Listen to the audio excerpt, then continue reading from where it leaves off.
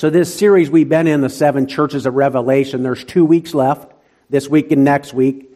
I'm going to preach on the letter to the church in Philadelphia this week, and next week it'll be Laodicea, and that'll wrap up the series. But the whole point of it is we're taking these letters that were written to literal churches, physical, historical churches in that day, but we're remembering that they are for the church age, and they apply to us today. That's the big idea of it, is what is Jesus saying to these churches? What does Jesus want the church to look like? What are they commended for? What are they condemned for? What does a faithful church in a fallen world look like? We relate to that because Philadelphia was a faithful, capable church, and they lived in a fallen world in many ways, just like we. So that applies right to us, and God's Word is going to apply right to us this morning. As I said, this week we'll be on page 1275. If you're using the Bibles that's provided, it's going to be Revelation 3, and it's going to be verses 7 through 13. Revelation 3, verses 7 through 13. That's where we're going to be at this morning in this. The capable church is what we're calling today's message. And I want to ask you a couple questions to get started. It's easy. All you're going to have to do is raise your hand, and they're very simple questions. One, who has heard the phrase, like let's say tomorrow you're getting ready for your day. Maybe your children, you. Many of you have probably heard this, hopefully. If I'm the only one that raises my hand, okay, this isn't going to work out, but I'd highly doubt that. Who's heard the phrase, getting started off on the right foot? Like tomorrow, I hope I get started off on the right foot. Who's heard that? All about starting off right? We got to get started off on the right foot. Who's heard the phrase, finish strong? Whether you're a coach or whether you're a kid, they're already going up. Let's finish strong. I ask you that because we put a lot of emphasis and a lot of focus on how we start and how we finish, right? In our lives, in our days. Think of your life. Think of every day. That fits in every day. You want to get started off on the right foot. You want to finish strong. But then that thing called life happens, right? And you live life, and a day that started off on the right foot can go south real quick. It's hard to finish strong at times because the day you just had. And I tell you that with reason, because that's the approach we're going to have with this sermon this morning, is we're going to get started off on the right foot. We're going to start with Jesus, the source, what it's all about. We're going to get started off on the right foot in a big way. And then we're going to talk about the church, and we're going to answer one big question this morning. What does a faithful, capable church look like in a fallen world? That's the big question we want to answer. Because like life, when you live as a church, when you live as a Christian in this world, it's hard. It's not easy. Look at this past week, how some ballots turned out, how some voting turned out. That's just this week. We know more is to come. It's not easy at times. That's when what does a faithful, capable church look like in a fallen world? When it's not easy and you still have to be obedient, respond, and do the right thing. And then we're going to finish strong. We're going to finish with Jesus. If you see your handout this morning, you'll see that kind of outline in it. You'll see number 1, the character and control of Jesus. That's starting off with Jesus.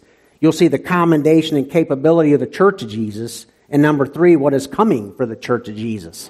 That's that in between. That's what a faithful and capable church looks like. That's what it looks like to do the right thing even when it's not easy to do. And at the very bottom, you'll see Jesus is. And that's going to be us finishing strong with Jesus. That's kind of the outlook. That's the approach that we're going to have this morning with it all. That's the handout. The main goal with the big question is going to be this. As we answer this big question I mentioned, here's the main goal. To encourage in a way that gives courage. Not just to encourage where we're happy and we're joyful. To encourage in a way that motivates us, that starts us to where we are encouraged and it gives us courage. To be a faithful church, a capable church, a missional church. That's the goal. So a little bit about Philadelphia, and I tell you this because it's important to know about the recipients of this letter, because it'll kind of hit home for us a little bit towards the end of it about this church. But here's Philadelphia, just a few little nuggets about it. It was the youngest of the 7 churches. Of the 7 letters, we're going to the 7 churches. Philadelphia was the youngest. Its location, it was about 30 to 50 miles southeast of Sardis, which is in modern-day Turkey. And there's a city actually there today called Al-Shahir. That's a city in this location today. That's its age, that's its location. Its name, Philadelphia, means brotherly love. Sound familiar? Yeah, it means brotherly love. And it had a nickname as well. It was called Little Athens because of the pillars, the temples, the beauty, the strength of it in many ways, and its appearance. And they nicknamed it Little Athens. But it was known for earthquakes and grapes. Earthquakes and grapes, that's easy to say, right? That's what Philadelphia was known for, earthquakes and grapes. And I found that almost a little humorous as God put this message on my heart, because I'm like, wow, we're talking about a fallen world, a shaken world. They were known for literally a fallen, shaken world in two senses, persecution and earthquakes. And yet they were also known for grapes. Even with earthquakes, fruit was produced. See, brother and sister, even in a fallen, shaken world, we can produce fruit. It's our mission, it's our job. Earthquakes and grapes, that's what they were known for. But they had an issue, and the issue was persecution. The issue was a world that wanted them to be quiet, to not talk, to destroy them, to put them to death, that was opposed to them. It wasn't easy to live as a faithful, capable church. So there's a certain way they did it that Jesus commends them for. So it's important us to take note. Because does that sound familiar to you? We are in a certain place at a certain time. You will be known for certain things. You are a Christian in a world that don't accept Christians in many days and don't want to hear what you have to say about Jesus. I want to hear what I have to say about Jesus. But we are Christians and we wear the name and we wear it right. And we're going to get into that some. So we can relate to this. We can relate to Philadelphia.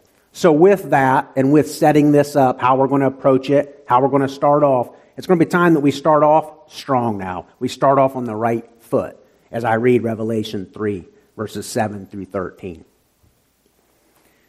And to the angel of the church in Philadelphia write, the words of the Holy One, the true One, who has the key of David, who opens and no one will shut, and who shuts and no one opens.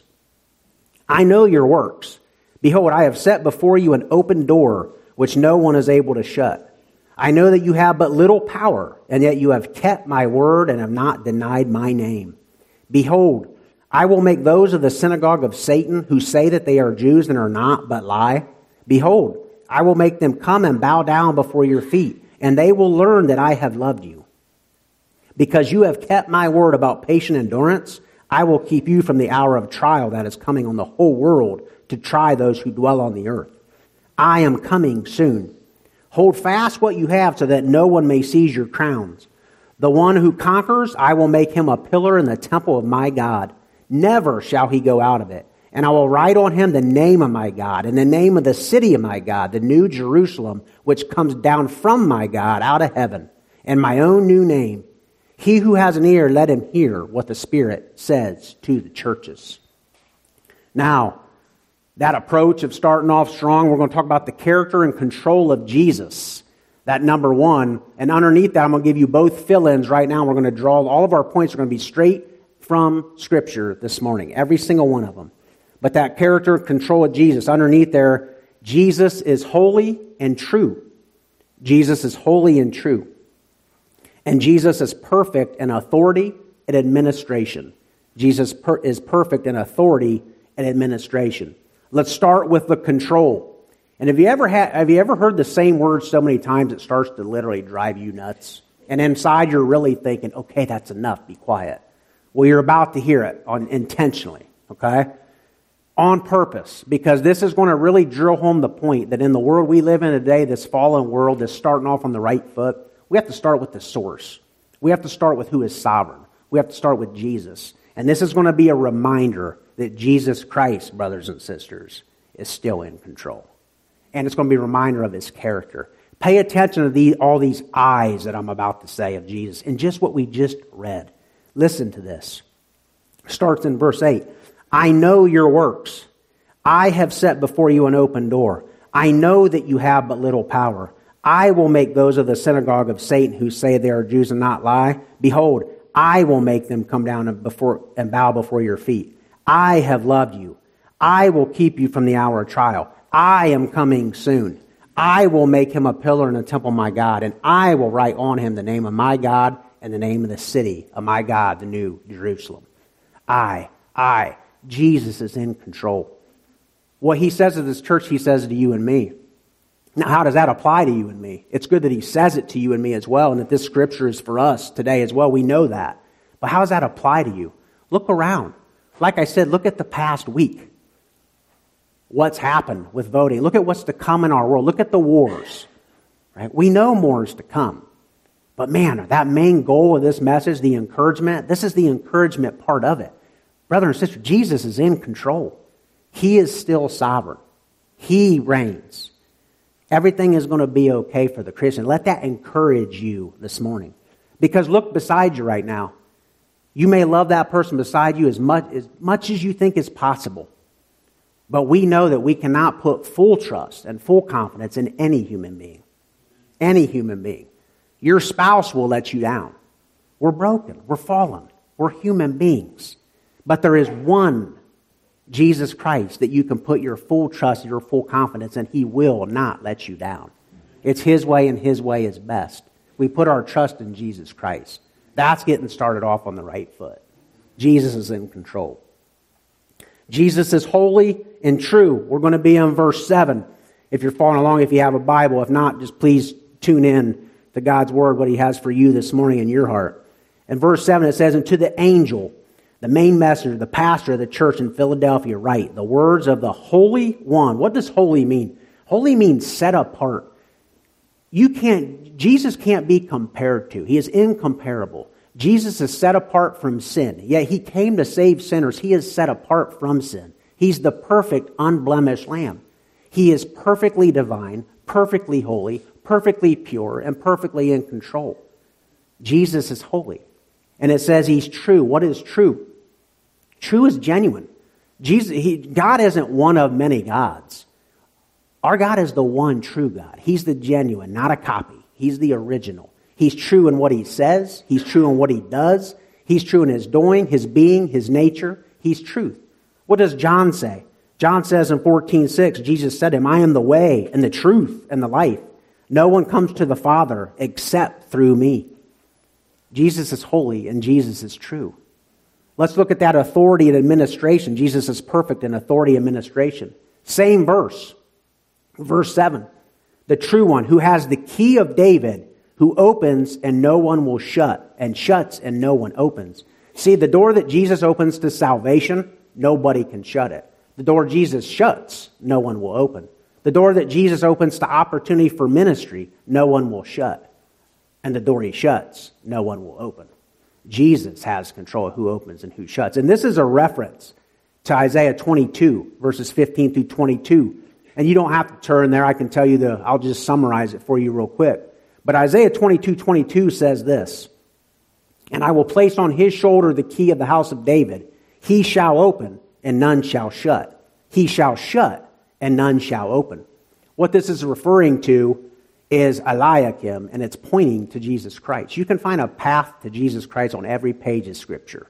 It all points to Jesus Christ. And this is talking about Eliakim because what had happened was Isaiah had warned Judah they would be invaded, and Assyria invaded Judah. And the Israelites, instead of putting their trust and confidence in God to deliver them, they were putting their trust in Egypt. And one of the men in charge name was Shebna, and he held the keys. And he held the keys, but he wasn't a faithful man. He wasn't the right man. He didn't have the affairs of the people in his best interest. He did it for selfish gain. So he was replaced. The Lord replaced him with Eliakim. And Eliakim reflects Jesus Christ in so many ways because he was a faithful man. He was the right man. He had the affairs of the people. He was a great administrator. And he had authority because in that day when you held the keys, you had authority. You had to know that person to get where you needed to go. He had the key to access the temple. He had the key to access the treasures of the temple. You had to know him to get there. That's Eliakim. And that points to Jesus Christ. Because Jesus Christ holds the key of David. That's his words right there. And he holds it completely, perfectly in every way. He holds it through lineage through Mary.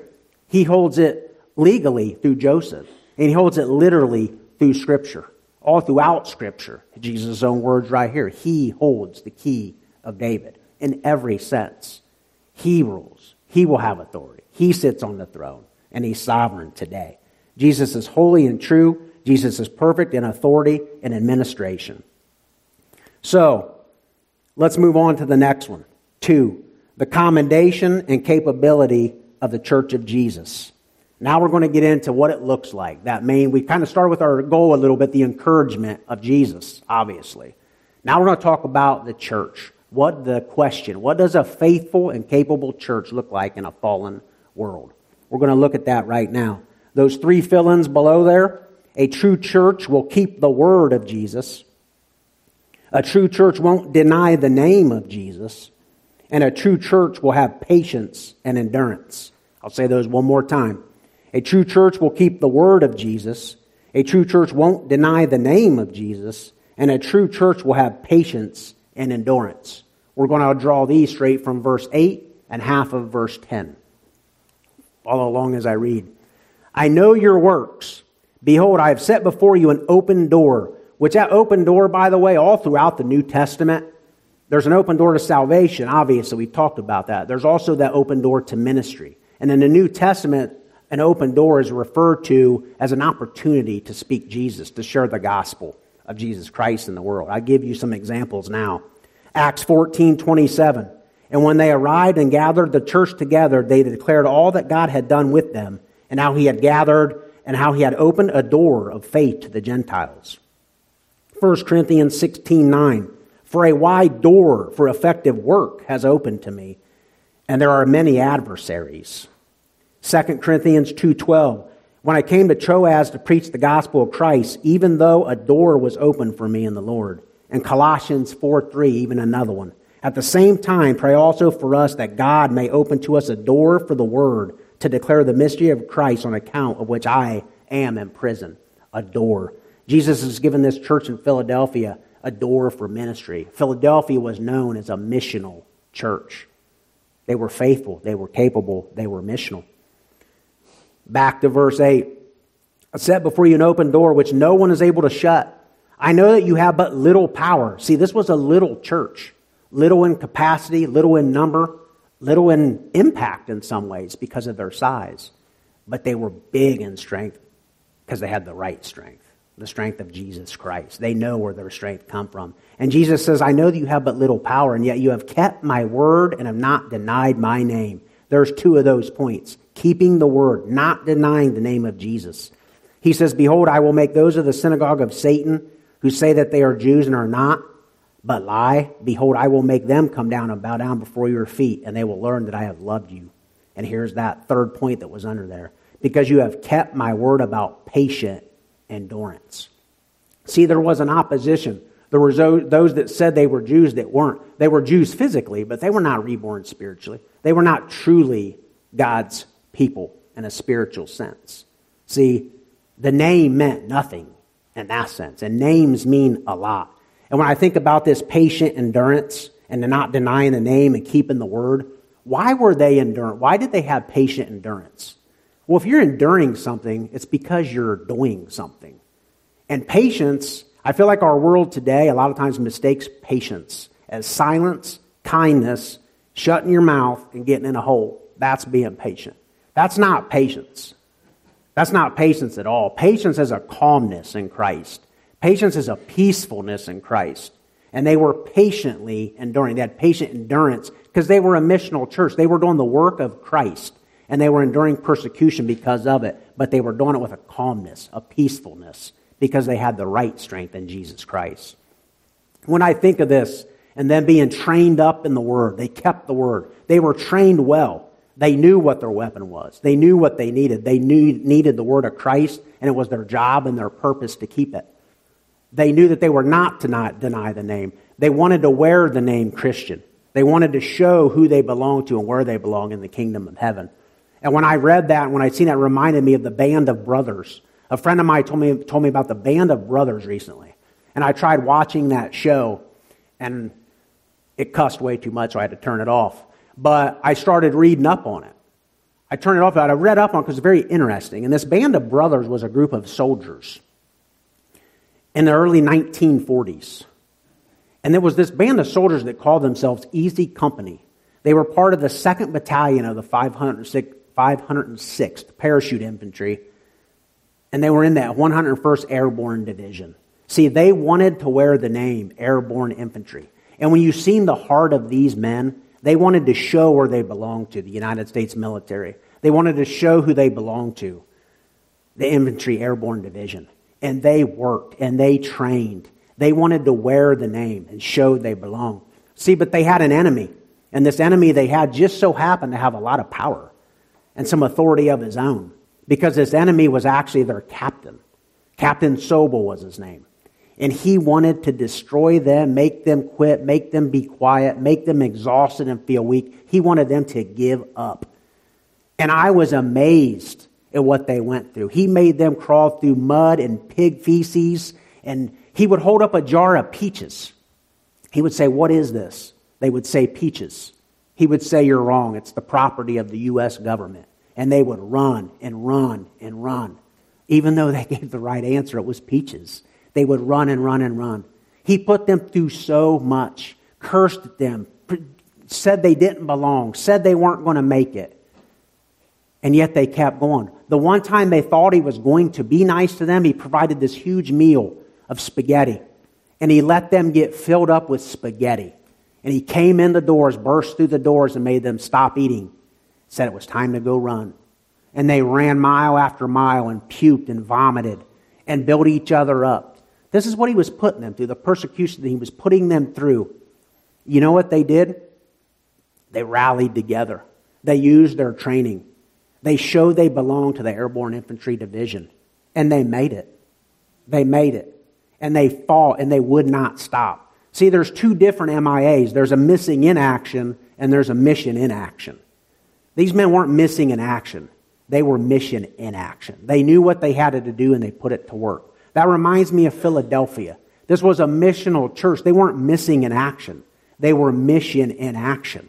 They were doing what they needed to do. I ask us this morning, brothers and sisters, all three of those points. Are we keeping the word of Jesus? That's the church we want to be. That's the Christian I want to be. Are we wearing the name Christian? Are we showing that we belong to Jesus Christ and the kingdom of heaven? Are we wearing the name and wearing it however we need to? Showing we're trained up in the Word of God. We know Scripture. We won't deny the name of Jesus Christ no matter what the world brings at us. We will stand firm and we won't deny it. We will have a calmness and a peacefulness about us that no matter what this world throws at us, we will endure it, and we will endure it the right way. Is that the Christian that we are? I think of a quote Charles Spurgeon has. He said, "If you be a Christian, and be a marked one and a distinct one." I love that. Because basically he's saying, walk the walk. Don't say you believe in Jesus and curl up in a hole. Say you believe in Jesus and be firm. Be a soldier. Be a warrior for Christ. Be mission in action, not missing in action. I love that. Be a Christian. Be a marked one. Be a distinct one. Because our job as the church is to be a missional church. It's to share Jesus Christ. We talked about walking through those doors this morning and the opportunity it is, the blessing it is to sit here. Well, at the end of this service, there's going to be an opportunity to walk out those doors and say yes. Put your yes on the table to that opportunity. To invite somebody to church next week. To share your testimony. To pray on your knees with all your heart for people. To share Jesus Christ. To show that you're keeping the word. You're not denying the name. Your mission in action. When I think of Charles Spurgeon, I think of this story I read where this man came up to him. He wanted to be on mission. He said, how can I share the gospel? And Charles Spurgeon says, what do you do? What are you? And he says, I'm an engine driver on a train. He said, is the man who shovels coal on your train a Christian? And Charles Spurgeon said, I don't know. He said, go to him. Ask him. Find out. Start with him. Nice and simple. See, God initiated a relationship with you and me. Sometimes we have to initiate relationships. Not everything is put on our lap on a silver platter. We have to initiate. He initiated one with us. Why wouldn't we create opportunity for ourselves? Recognize opportunity. Use the breath that we have to say the most important words to people that could ever be said to them. So that before we take our last breath, we know we probably said out of all words in this world, the words God probably wanted us to say to them most. In so many ways. Mission and action. Not denying the name of Jesus Christ. Keeping the word. Having a patient endurance. And when I think of that, I think of promises, okay? And you'll see the third section there, what is coming for the church of Jesus. And I think of promises. I'm going to point out 3 promises right now in Scripture that Jesus gives this church. And the 2 points under it is 2 of those 3 promises. He says the church will be delivered from the hour of trial. That's the first one. And the church that perseveres will be a pillar in the temple of God. The church will be delivered from the hour of trial, and the church that perseveres will be a pillar in the temple of God. Now, when I said that main question we were going to answer was how does a fallen church live in a faithful world, I think we just answered that. Not denying Jesus' name, keeping the word and having patient endurance and standing firm, and we keep going. And then here's the promises. Here's what's to come for the church. Here's that main goal of the rest of that encouragement. Because brother and sister, this will encourage you. A church that was weak, that would be a pillar. Listen as I read, as we draw these points out. Being delivered from the hour of trial and being a pillar in the temple of God. I'm going to start off in verse 9. He says, Behold, I will make those of the synagogue of Satan who say that they are Jews and are not, but lie. Behold, I will make them come and bow down before your feet. That's one promise. Jesus will take care of the enemy. That's not your fill-in. That's the one that's not one of the points. That's a promise. That's one of the 3. Jesus will take care of the enemy. Verse 10, Because you have kept my word about patient endurance, I will keep you from the hour of trial that is coming on the whole world to try those who dwell on the earth. Now, this is not like Noah. This is not like the flood. It don't say I will deliver you through it, where you have to see it, witness it, endure it, but save you through it. This says from it. I will deliver you from the hour of trial. This is more like Enoch. This is more like being snatched up. Because each one of us is either going to take our last breath or we're going to be snatched up. We're going to be delivered. God's word says it.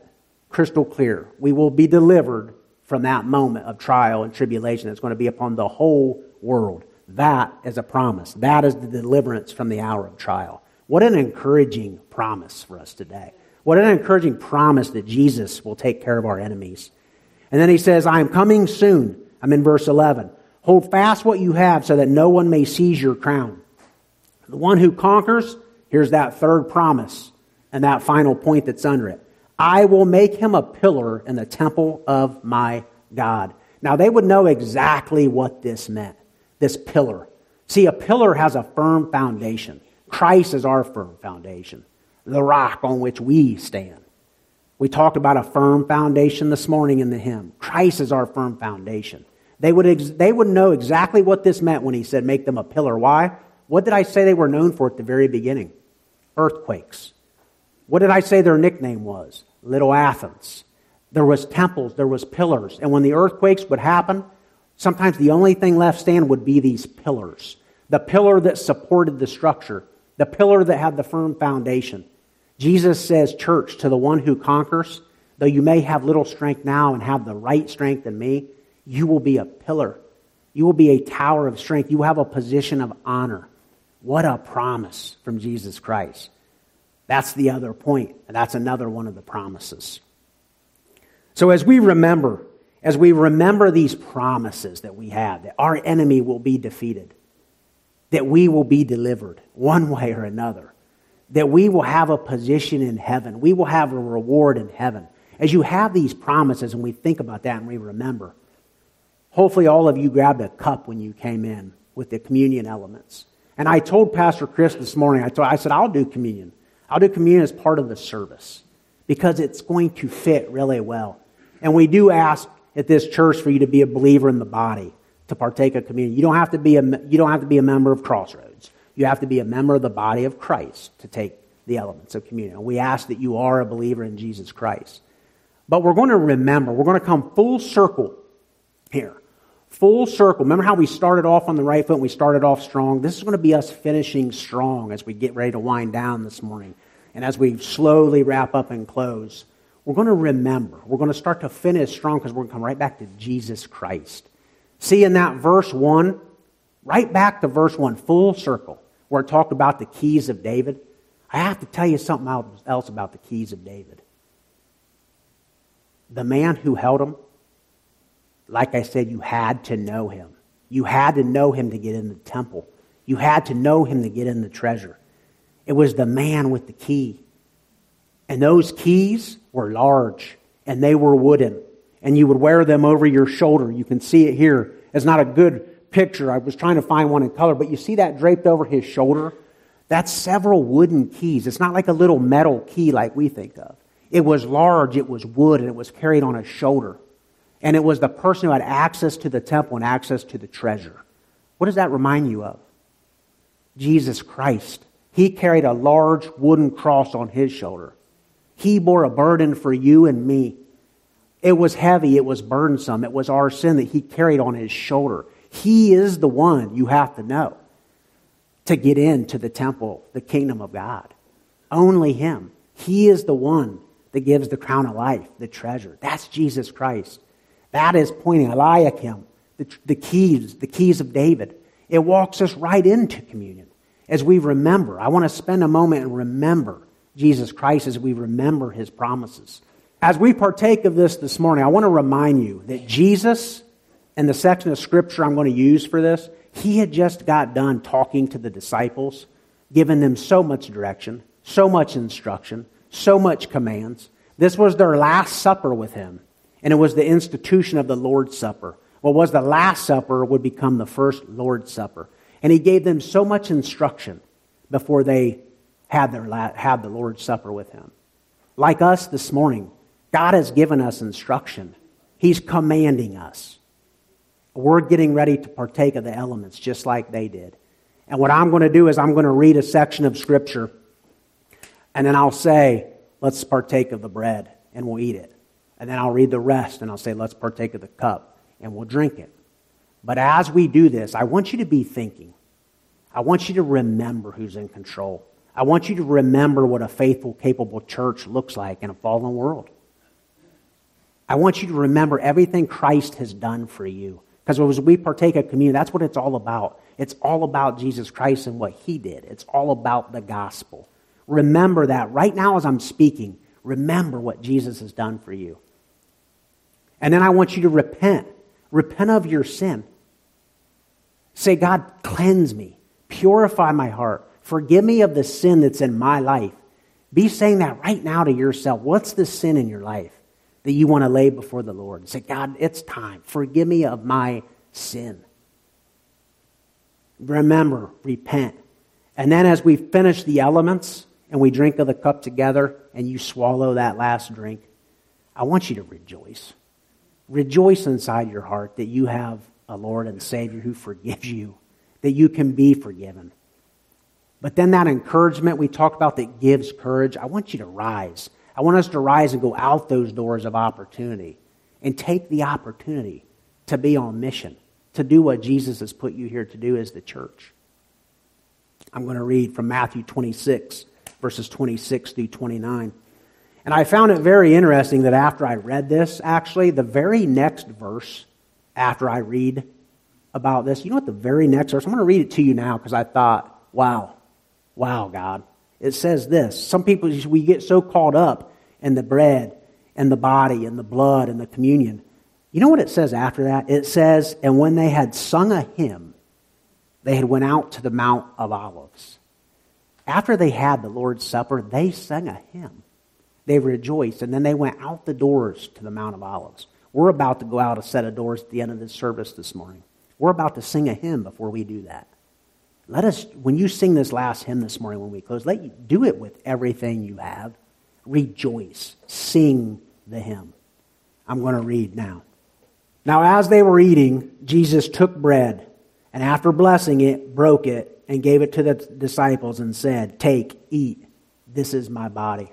Brother and sister, think of the body of Christ. His skin was broken open for you and for me. Let's take of the bread. And he took a cup, and we had given thanks. He gave it to them, saying, "Drink of it, all of you, for this is my blood of the covenant, which is poured out for many for the forgiveness of sins. I tell you, I will not drink again of this fruit of the vine until that day when I drink it new with you in my Father's kingdom." Let's think of the blood of Jesus Christ that was shed for our sins, so that when we do repent, we are forgiven. Let's drink of the cup.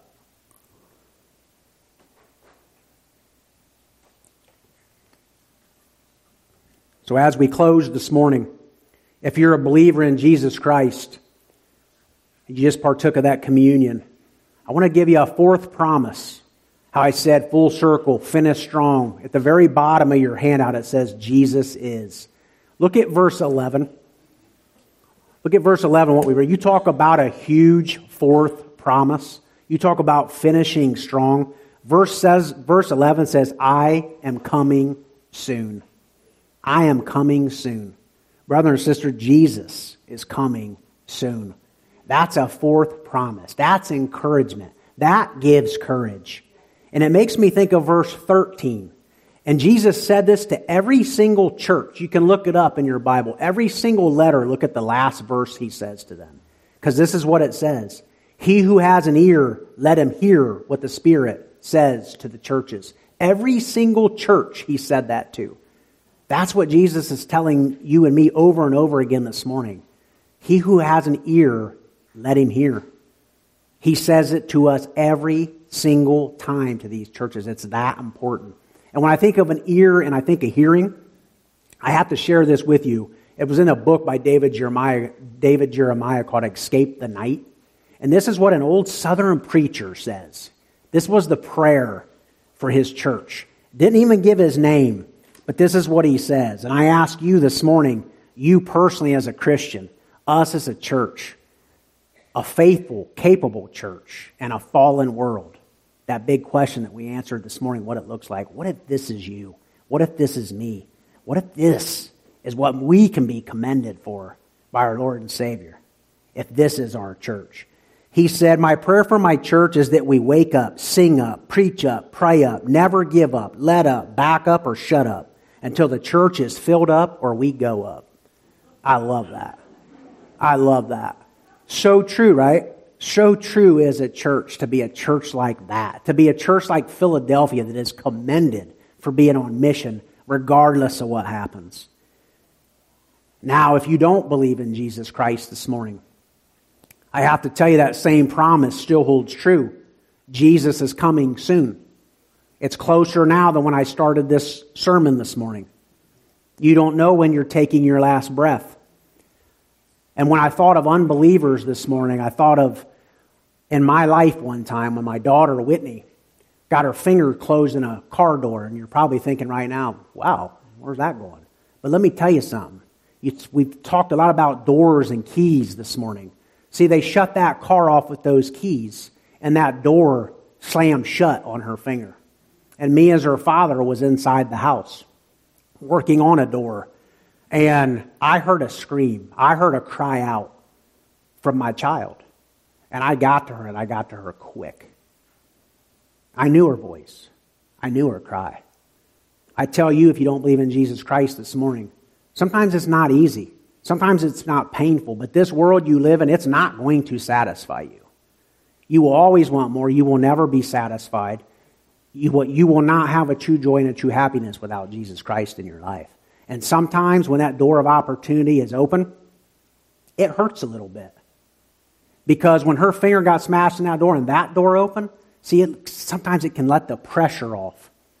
And you feel that. You feel that. And sometimes it feels good. Because you can let it go, you can submit and surrender. And sometimes it hurts because you're selfish and you don't want to sacrifice. You don't want to answer that conviction that you have in your heart or your mind right now. It goes both ways. It's different for everybody. But there's that door. And I want to let you know right now that Jesus hears your cry. He knows your voice. And He won't get to you quick because He's already here. Jesus is there. I held my daughter. I comforted her. I loved her. She knew she had a dad, a father that loved her. I held her in my arms. I showed her so much comfort and love. I told her everything's going to be all right. If you don't believe in Jesus Christ and you accept Him as your personal Savior, that's what He does. He will hold you in His arms. He will comfort you. He will love you. Everything will be all right. And like I said, if you do believe in Jesus Christ, I'd like everybody just for 1 minute to turn around and look at those doors, if you don't mind. Turn around and look at those doors. Go out those doors different this morning than you came in. Go out those doors this morning knowing, I have an opportunity. I'm still breathing. I got to take advantage of it. I don't want to look back and say I should have, I could have, I would have. we do it. Let's not be missing in action. Let's be mission in action. Let us pray. Our Heavenly Father,